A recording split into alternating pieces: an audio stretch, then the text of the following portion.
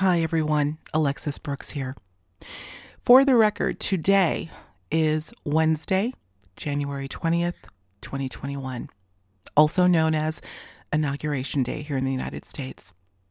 As tempted as I was to sit and watch all the pomp and circumstance of this historical day, I felt moved to write instead. I'm going to read to you what is an adaptation from my original essay entitled Dichotomy of Consciousness and the Precipice of Change from my 2014 book, Conscious Musings. I felt moved to revisit that chapter because for the longest time, particularly in the last year, I have felt that chapter represented so much and represents what we're going through right now, but I felt it needed a little tweaking. And so if you'll indulge me, I'm going to read the latest iteration that I am calling The Alchemy of Dichotomy, Consciousness, and Planetary Transformation. And again, for the record, it's on this day, January 20th, that I felt extraordinarily moved and inspired to write this for you. So here goes. These last few days have felt particularly intense for me. Though the previous 9 or so months have epitomized intensity, the likes of which most could never fathom, something seems to be reaching a precipice and fast. Today, Inauguration Day here in the United States, finds us all in a state of what appears to be anything but united. I don't have to state the obvious.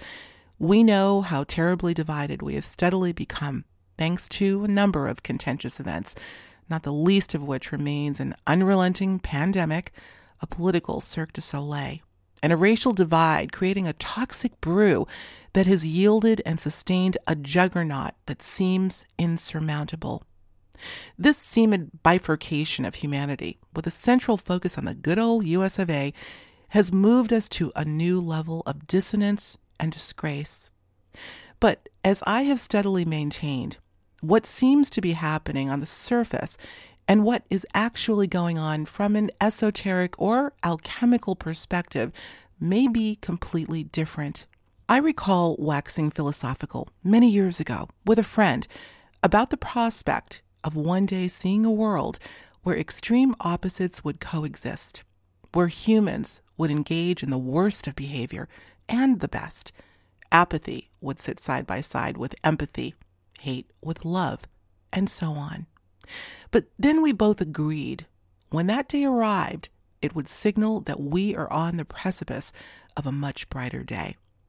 It's rather poignant that as I sit here right now, contemplating the apparent duality of human behavior, I'm peering out of my window, noticing how nature mirrors those very characteristics. The thunder is roaring with an angry growl. The rains are pouring and beating down on the house with a fury, while simultaneously the sun is visibly shining above it all.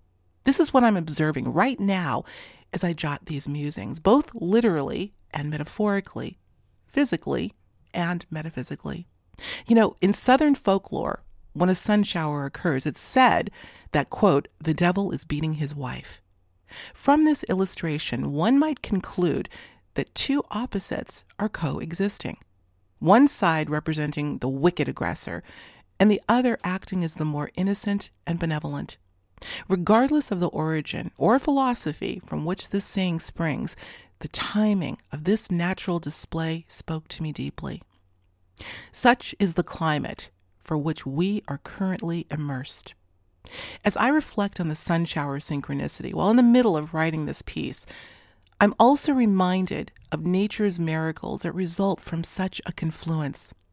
Rainbows are a common postscript when the rain and sun coexist, a blending and blurring of colors within the visible spectrum of light, just like the opposites that may soon blur as we reach the threshold of this new world. But what will it take? From my own occasional zoomed-out view, while observing a steady escalation of fear, cognitive dissonance, ignorance, and apathy, intertwined with a growing movement of awakening and clarity and courage, there can be no doubt that opposites are on equal footing and cohabiting the same space right now. In alchemy, the wizards of transmutation knew how to turn scrap metal into gold, water into wine, and yes, fear into love. Further, the principles of alchemy include the ability to take two polar opposites and combine them, not to cancel the other out, but to create a third reality, a new reality, a landscape that resembles neither but includes both. At some level, this is what I was intuiting while feeling that dichotomous times would not signal an apocalypse, but act as a catalyst into this new reality, though at present, we are seeing the unrelenting grip of a fixed worldview, a maze of messages designed to inhibit our potential and keep us in a perpetual state of fear and polarity. The fact that we have reached this level of consciousness may be a blessing in disguise, an opportunity to acknowledge the dichotomy, then use our powers of transmutation to blur the lines of opposites altogether. This is the metaphysics of it all. This is what lives, breathes, and is yearning to make its presence known.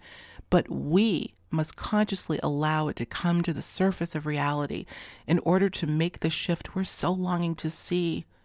Consciousness is the trigger. Consciousness is the key. As author and activist Parker Palmer once said, quote, "In a paradox, opposites do not negate each other. They cohere in the mysterious unity at the heart of reality."